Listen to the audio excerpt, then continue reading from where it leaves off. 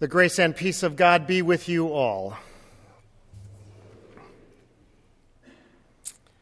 I have lived the better portion of my life imagining formulas as a way to navigate life. For example, relationships with women. I thought if I could figure out the formula of how they thought, then I'd be in. So I carefully constructed a set of questions to launch me into their world. I would ask a question like, "What do you fear most?" And they would respond, "Of you liking me, of me sticking my heart out there, of you not liking the fullness of my heart, and me getting hurt." And you, Scott, what do you fear most? Roller coasters. Or being on an elevator with people who have bad breath who want to talk to me. I tried employing the formula that if a little was good, then more was better. In our house, it works well when you're cooking with garlic, not so much when drinking beer. E equals MC squared. Einstein, string theory, loaded with formulas. Really, who gets that stuff? Okay, current physicists are now deep into string theory, which is all the stuff that Einstein couldn't nail down. And yeah, like me, munching on a bag of potato chips, laying on the couch is supposed to understand all of that stuff. All until Melissa walks into the room. And then I put on my intelligent hat. And she says, "Do you understand this stuff?" "Oh yeah, I get this." All because I live with the formula that if I appear to be smart, she'll like me more.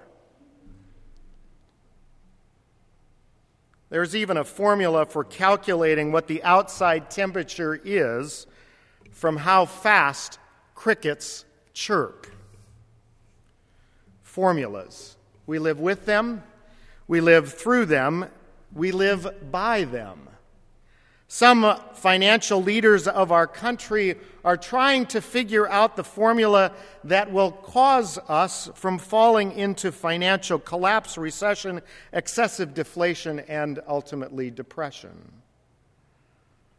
Some among us try to figure out an airport GPS navigational formula. It goes like this. It's 4 p.m. on a Friday, and I haven't left Thousand Oaks for my flight leaving out of LAX. Do I go the 118 to the 405, or the 101 to the 405, or do I hop over to Malibu, or shall I just sit at my desk and order up orbits and take a later flight? For how many of us have we discovered that the first emotional reading of an email that appears on my desk does not deserve that first emotional response? To stop and think, and maybe type a response, and then throw it in the file on your desktop clearly titled, "Emails I Dare Not Send." A formula for saving yourself from embarrassment. Formulas, we all have them. The story told from Scripture is of a man scurrying through the crowd to get near Jesus. And as he was setting out on his journey, a man ran up and knelt before him and said, "Good teacher, what must I do to inherit eternal life?" I can just imagine this character. I want in. I want to be with God. I want all the goods of the kingdom. So, Jesus, what do I need to do in order to get in? What formula do I need to deploy to get closer to the presence of God? It's an age-old quandary, the desire to do something in order to garner the favor of God, as if something in my doing would turn the heart of God more toward me. Oh, it's a game we play. It's the let's make a deal game. Usually happens this time of year, midterms. For how many of you has your prayer life increased as the midterms got closer? God, give me the answers that I need for this test, and I'll give you more of the credit. We do it in relationships. God, please soften that person's heart, because really, they're just a difficult person, and I don't have the heart to tell them that they're being difficult. So God, change them.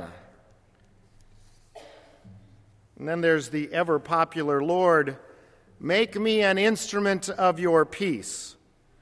Just don't make it cost me anything. Make peace happen before I have the opportunity to act. I want to suggest that the passage from Micah, which has framed our chapel season, and the scripture from Mark are not formulas at all. But rather, these are actions resulting from our being forgiven, blessed, and called to live a different life. What must I do to inherit eternal life? He asked. Simple answer, sell everything, Jesus says. I can't do that. It will cost me too much. You're right. It will cost you too much.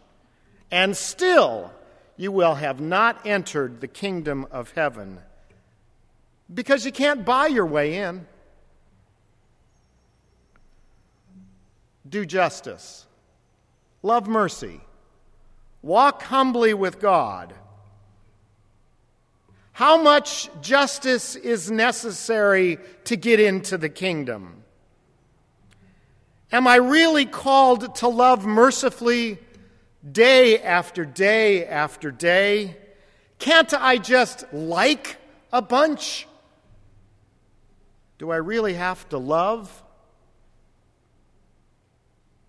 And who owns the image of humility? And how will I know if I'm humble enough for God to accept my action as worthy? Oh my. A formulaic relationship with God will only drive us into bankruptcy. So what's left? How about we look at the Micah text as the response by those who have been profoundly affected by the actions of a gracious God. Because of God's never-failing love, we will do justice. We will be lovers of mercy. We will walk humbly in the shadow and presence of God. And because of God's extravagant love, we are encouraged to live lives in response to that love.